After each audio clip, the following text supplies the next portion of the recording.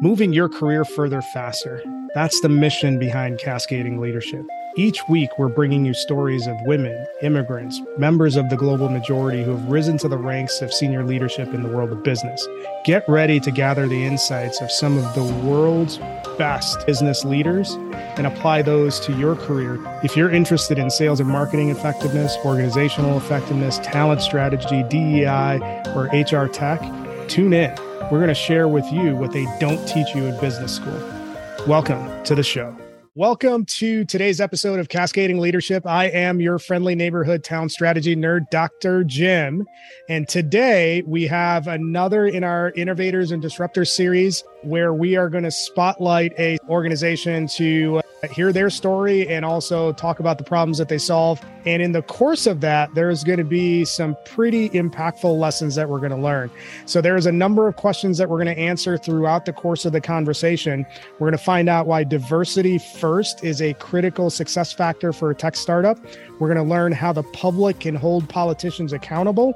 And we're also going to learn how AI as a technology can solve the issues related to and associated with polarization.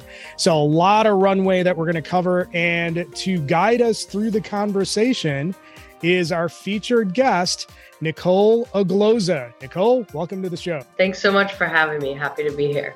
It's going to be a lot of fun talking through this topic and also hearing the story of your startup. And we'll have plenty of time to get into that. But before we dive into all of the details, why don't you get the listeners up to speed on a little bit about who you are, what you do, all that good stuff. I'm a University of Florida graduate. And after I graduated, I went to South Africa. I had a huge perception change there in terms of culture and how people live as well as do startups. After that, my professional career went into sales. And from sales, I actually made a major career switch into Workday as a deployment consultant. So I actually worked on government and education systems engineering there. And then I later moved to Warner Bros, where I did the same thing, except in communication systems. After all of that, I've lived around the United States. I grew up in Chicago, lived in Florida most of my life. Did a couple of jobs on the West Coast in San Francisco and LA. And now I'm actually in New York City. That's my kind of journey all the way up till this, where I'm at. And now I'm the founder of Etha. I've been in New York City for 2 years. How many frequent flyer miles? And now I'm the founder of Etha. I've been in New York City for 2 years. How many frequent flyer miles have you racked up in all of those travels? It's been a really crazy journey, but I got to see the way that a lot of Americans live. I got to see a lot of cities, states, and different walks of life. So really happy about my experiences there.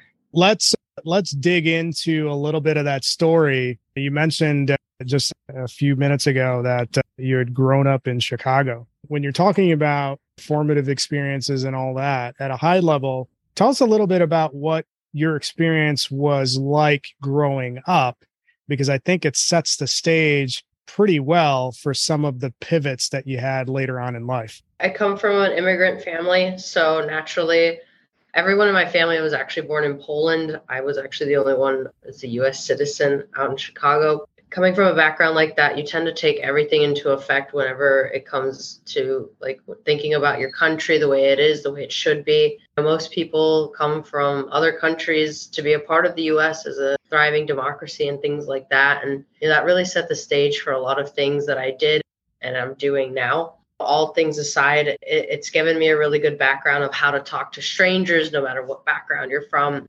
Chicago is an extremely diverse city, but knowing that you have to go to other cities, thinking about certain different approaches when talking to people. I come from a very supportive background and family, and they've just taught me a lot of things that really make me tough in this space that carries a startup like this. It's interesting that you bring up the immigrant background and also growing up in Chicago. Chicago is diverse, but what's interesting, I grew up in Chicago too. I spent a lot of time. I didn't grow up in Chicago, but I spent probably 10 years in various places in Chicago. But what's interesting, and you know this about Chicago, is that while it's very diverse from an ethnic and demographic perspective, it's actually one of the more segregated cities in the US. I think, and I might be wrong, but I think Boston is up there in that same category where you have a highly diverse overall city, but like when you get in the borders, it's extremely segregated in terms of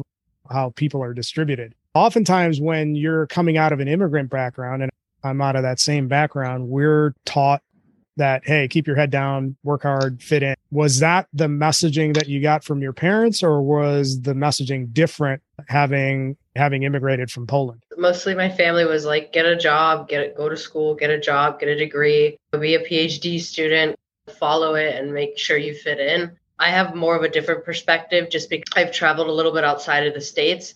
And like when you have an immigrant family, like they want you to be as safe and secure as possible. With a startup, you need to take some risk. And that risk is really what I've learned just from my family is, yes, you've already risked moving here, but now you got to take it to the next level and show immigrants and future immigrants for that matter what America is about. It is really following your dreams and really making sure that you can take the risks which are allowable here. And that's what I've learned. So it's interesting that you mentioned the Generation Zero immigrant sort of path that they laid out. My parents laid out the same thing. Get as many degrees as you can, as high as you can, get a job, and then stay at that job and do really well, but basically work that job until you drop dead. So I still get those comments where if I'm 6 months into a role and I'm like, this place is not working for me, I'm going to start looking. They're like, that makes no sense. And the whole idea, and we've had several guests on that are from similar backgrounds where they've floated the idea of a startup to their parents, and their parents are like, what is a startup and how are you going to feed yourself? And you can't move in, or maybe you can move in, but how are you going to do all that? Was that kind of the reaction that you got from your folks when you gave that game plan? My parents have already freaked out. The millennial generation does switch jobs, and I've done that quite a bit. And when they said or found out that I was leaving my other corporate job when I got to New York City to pursue this startup, they were a little bit freaked out. How can this girl support herself? I'm actually currently walking dogs to make my rent in New York City. So it's like my parents are like, why is she doing this? And I'm always saying, you got to do it now because it's going to be too late a little later. It's going to get much more difficult. So your observation about some of the generational differences is pretty interesting because I'm a Gen Xer and I came up with all of that boomer indoctrination about what life is supposed to look like. And I think when I think about my career trajectory, there were multiple places where I stuck around too long just because I had it beat into me, not literally, but like beat into me that this is the path that you need to go. It's one of the things that I appreciate about millennials and Generation Z is you have a lot of people that are judgmental of those generations saying, oh, they're soft and they're lazy and all this sort of stuff. And the reality of it is that they're the first couple generations that have had the courage to actually advocate for what they want in order to be successful. Wow, shocker. You say that stuff out loud instead of keep your head down. And when you think about it, what is keeping your head down and working hard ever gotten anybody? Like you look at the dynamics between employer employee, and you have generations of people that have kept their heads down, worked really hard, and all of a sudden the company outsources this, that, or the other thing, and you're fired and out on the street. All that loyalty is just like whatever. So I think I'm a big fan of the everyone's a free agent mentality that Generation Z and millennials have brought forward, because it's true. Sorry, that's the first soapbox of the day. It's early in the show for that. You're growing up through Chicago. You mentioned it in the intro that you actually went to University of Florida, home of the Gators. I can't think of a more different place to be than to go from Chicago to Gainesville. What was the contrast between those two regions? Living in Chicago, I was only there for a few short years, right? First 2 years of my life. So I didn't get to see much of Chicago, but I know quite a lot about it. And I've been there when I was older. Being in Gainesville, I got to actually be around a lot of international students. It is much more of a liberal town than it is the rest of Florida. Florida's a swing state, so there's a lot of contrasting opinions and views there. Going to this school opened up my eyes quite a bit because it led me to my first trip abroad to South Africa. And I learned a lot of bit of lessons about traveling and what the world is like outside of a box that all of us are listening to or a part of whenever it comes to watching the news or being on social media. I'd say definitely allowed for a lot of different perceptions and diversity because they too are that school that really lives by diversity. Believe it or not, it is one of those places in Florida that is still and will be like that. It's not surprising to learn that many colleges have more diversity than the towns that they're based in. So I think that makes a lot of sense.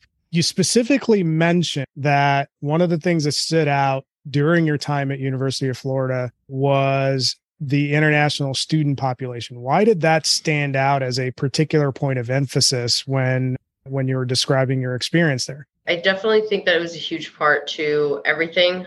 I was the vice president of all the international students. I met thousands of incoming and outgoing students each semester for 2 to 3 years. And I got to meet people from everywhere. I know people from Greenland, Australia, all over Africa, Asia. And getting to see all these multitudes of cultures collide really set the stage for there is a lot beyond of just being with one culture or race to do business, right?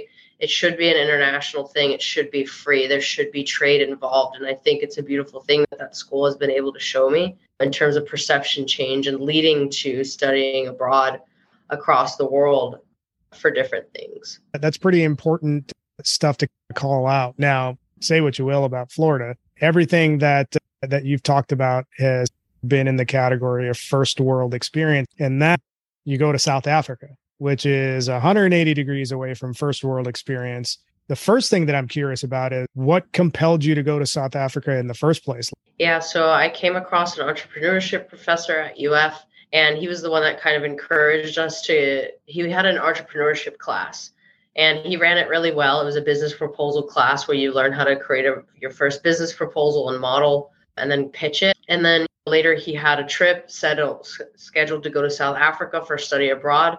But the trip actually was to help disadvantaged entrepreneurs in South Africa grow and scale their businesses. So it was actually really intriguing, one, from an entrepreneurship level, but two, it was in a third world country and we were working in Khayelitsha, which were townships.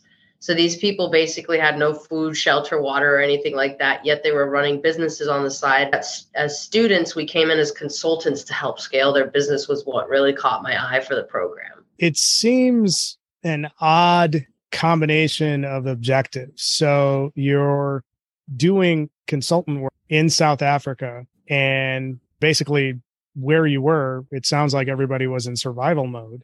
And yet the objective is to help grow and scale business for these entrepreneurs. How are those two things even possible at the same time? Because if I'm living on less than $2 a day, how am I even going to have time to grow and scale a business when 8 hours a day is spent getting, I'm not joking about that, but it legit could be spent trying to find drinkable water. Definitely. But that's what opened up my eyes, is that we in the US do take a lot of things for granted, right?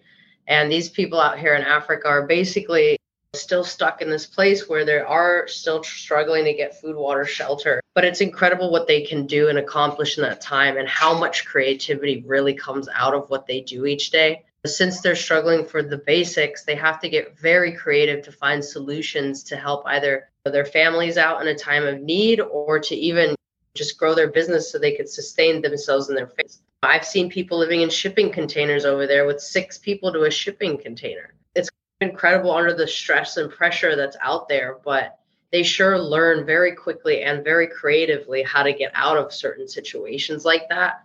There's also helped me see a different side to business and doing things that require money for most people, but for us, it's more guerrilla just because of the creativity and tactics I've gained from working with a lot of those disadvantaged entrepreneurs. That's a really interesting observation. I'm wondering if you have an example that stands out in your mind as a really solid one of creativity in basically an extremely resource poor environment. Sure. So we had a client, his name was Lufefe. He's actually pretty well known under Richard Branson's team for being the spinach king of South Africa. Over there, he had a big problem not being able to find or grow spinach in the township area because one, it was too dangerous or not enough space, or there was too much, but two, there was also no materials to build a greenhouse.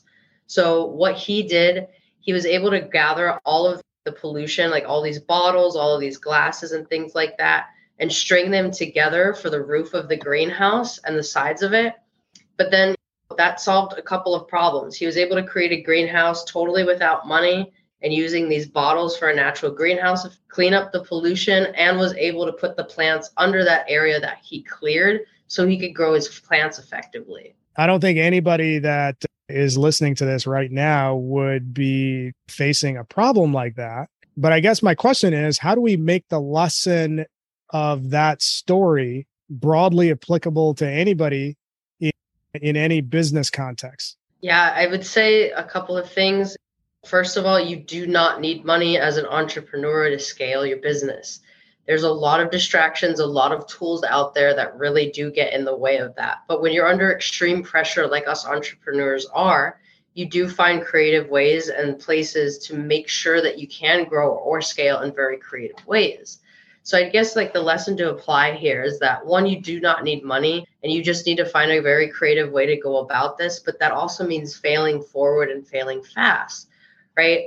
Take that example from Lufefe, the spinach king, of how he was able to do that and apply it to everything in your company. Do barter and trade. Is there anything in your company that's valuable to a person that might be giving you another service? If you need PR services, maybe they need automation and development tools for reaching out to more PR clients, right?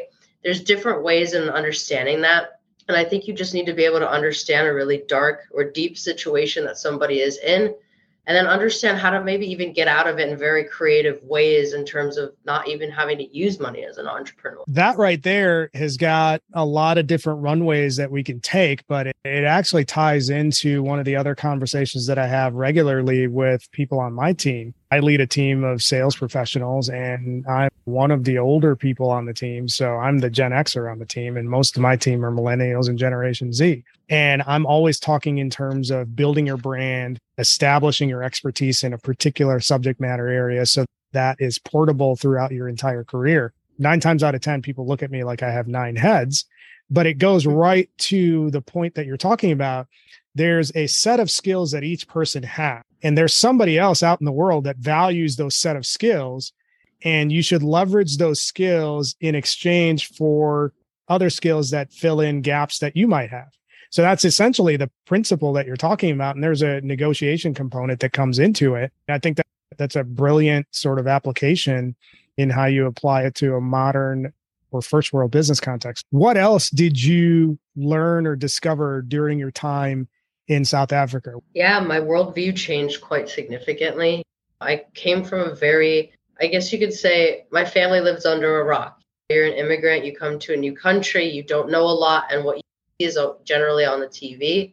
So I didn't get a lot of interaction in third world countries, nor had I really ever been to one outside of South Africa, except for Colombia before. This time I was actually working in those places. You know, you really start to see people for who they are and how these cultures really evolve and the beauty behind diversity. I'd say perception is the biggest thing that I've learned when in Africa. I'd say a few stories here. I first flew into Africa at the airport and the taxi driver said, "What are you doing here?" And I basically said, "I'm working in Khayelitsha," which is that township that I mentioned earlier. And the guy almost pulls over and he was like literally breathless saying, was like, "Khayelitsha, are you guys crazy?" And me and my friend that I flew there with to the airport looked over at each other and like, what do we get ourselves involved with? The taxi driver basically said, "Hey, what's the equivalent to the most dangerous places in the US in terms of like ghettos or things like that?" And I was like, Compton, Detroit. I named all of these areas. And he was basically saying, just imagine Khayelitsha like that, but on steroids. And then we seriously got worried. And then when we first got into that town, that's when that Orlando shooting at Pulse nightclub first happened. And I was like, that guy might have said that Khayelitsha is dangerous, but I guess it's all about perception. The US has a very large target on their back, and we're subject to all these random shootings. So is Africa. So is everywhere else on the planet. It just depends on, who you are and the situations you get involved in. In terms of perception for South Africa, like these people are struggling for regular food, shelter, and water. And they're also running a business on the side. And they're much happier than almost everyone that I've ever run into in the US. Why is that? Because they don't see what is out in the rest of the world. They don't have all these extra stressors that we do find ourselves in the US and other places in the world. And it's interesting to really see that. But I also think that having this much pressure, it really does make you much more of a creative and thoughtful place to be. And things aren't always as what they seem. Things are always just a little bit behind that corner and always waiting to be explored. And people should take it with an open mind as opposed to just going in there with prejudices or other judgments that they may have previous. That's the biggest thing that Africa has taught me is perception is everything. So how long did you spend in Africa before you transitioned out? I was there for about 6 months. Okay. And then once you left Africa, what did you do next? Yeah, after that, I joined the real world and I was in sales. And then I took my career from there. It took me a while to get a job as a student that was coming out of school, but that's how I started, was just a regular old sales job. So there was a couple of different signposts when we opened the show that you mentioned that you were in sales, and then you spent some time a little bit later on the implementation side and on the consultancy side for Workday. What were the big lessons that you learned in both of those roles that prepared you for your current role? Yeah, now I'm the CEO of Etha, but sales, I don't know how most entrepreneurs would do it without that kind of a background in the beginning. And when you're in sales, you're really prepared and know the process of actually selling to investors, so you don't get as discouraged as easily. When I was at Workday and Warner Bros., I really got to see how communication systems, education systems, and government systems all interacted with each other at separate times, of course. But this actually taught me a lot about how things and the way that the world works in terms of how knowledge is dispersed, how communication patterns happen, and how we actually see the world from both the government, education, and media standpoint. Tell us a little bit more about what specifically you're referencing when you say, hey, working at Workday and working in sales working at Workday specifically helped you better understand how these different large structures kind of work together. It's just eye-opening to see that on the back end, to just see how much it is that really goes into building these systems, how old and archaic they are. Once understanding all of those things about these systems, you really actually think about it. You're like, no wonder there's so many issues out there. This stuff is really old. There's too many steps. It's too complex. And then you really start taking it from a very high-end level and breaking it down into pieces that allow you to solve for a lot of these complex issues. Let's switch gears a little bit and talk about what you're up to now. And before we dive into the granular details, I think it's important for you to lay out the problem that you were trying to solve that was the genesis of Etha. So when we were talking, hey, the political landscape, the communication landscape, the business landscape, all of these different things, what did you see that was informed by all your previous experience as an implementation consultant and your time in Africa and all of that sort of stuff? How did all of that feed into your understanding of these different landscapes? Tune in next time to Cascading Leadership to hear the answer to this question and so much more.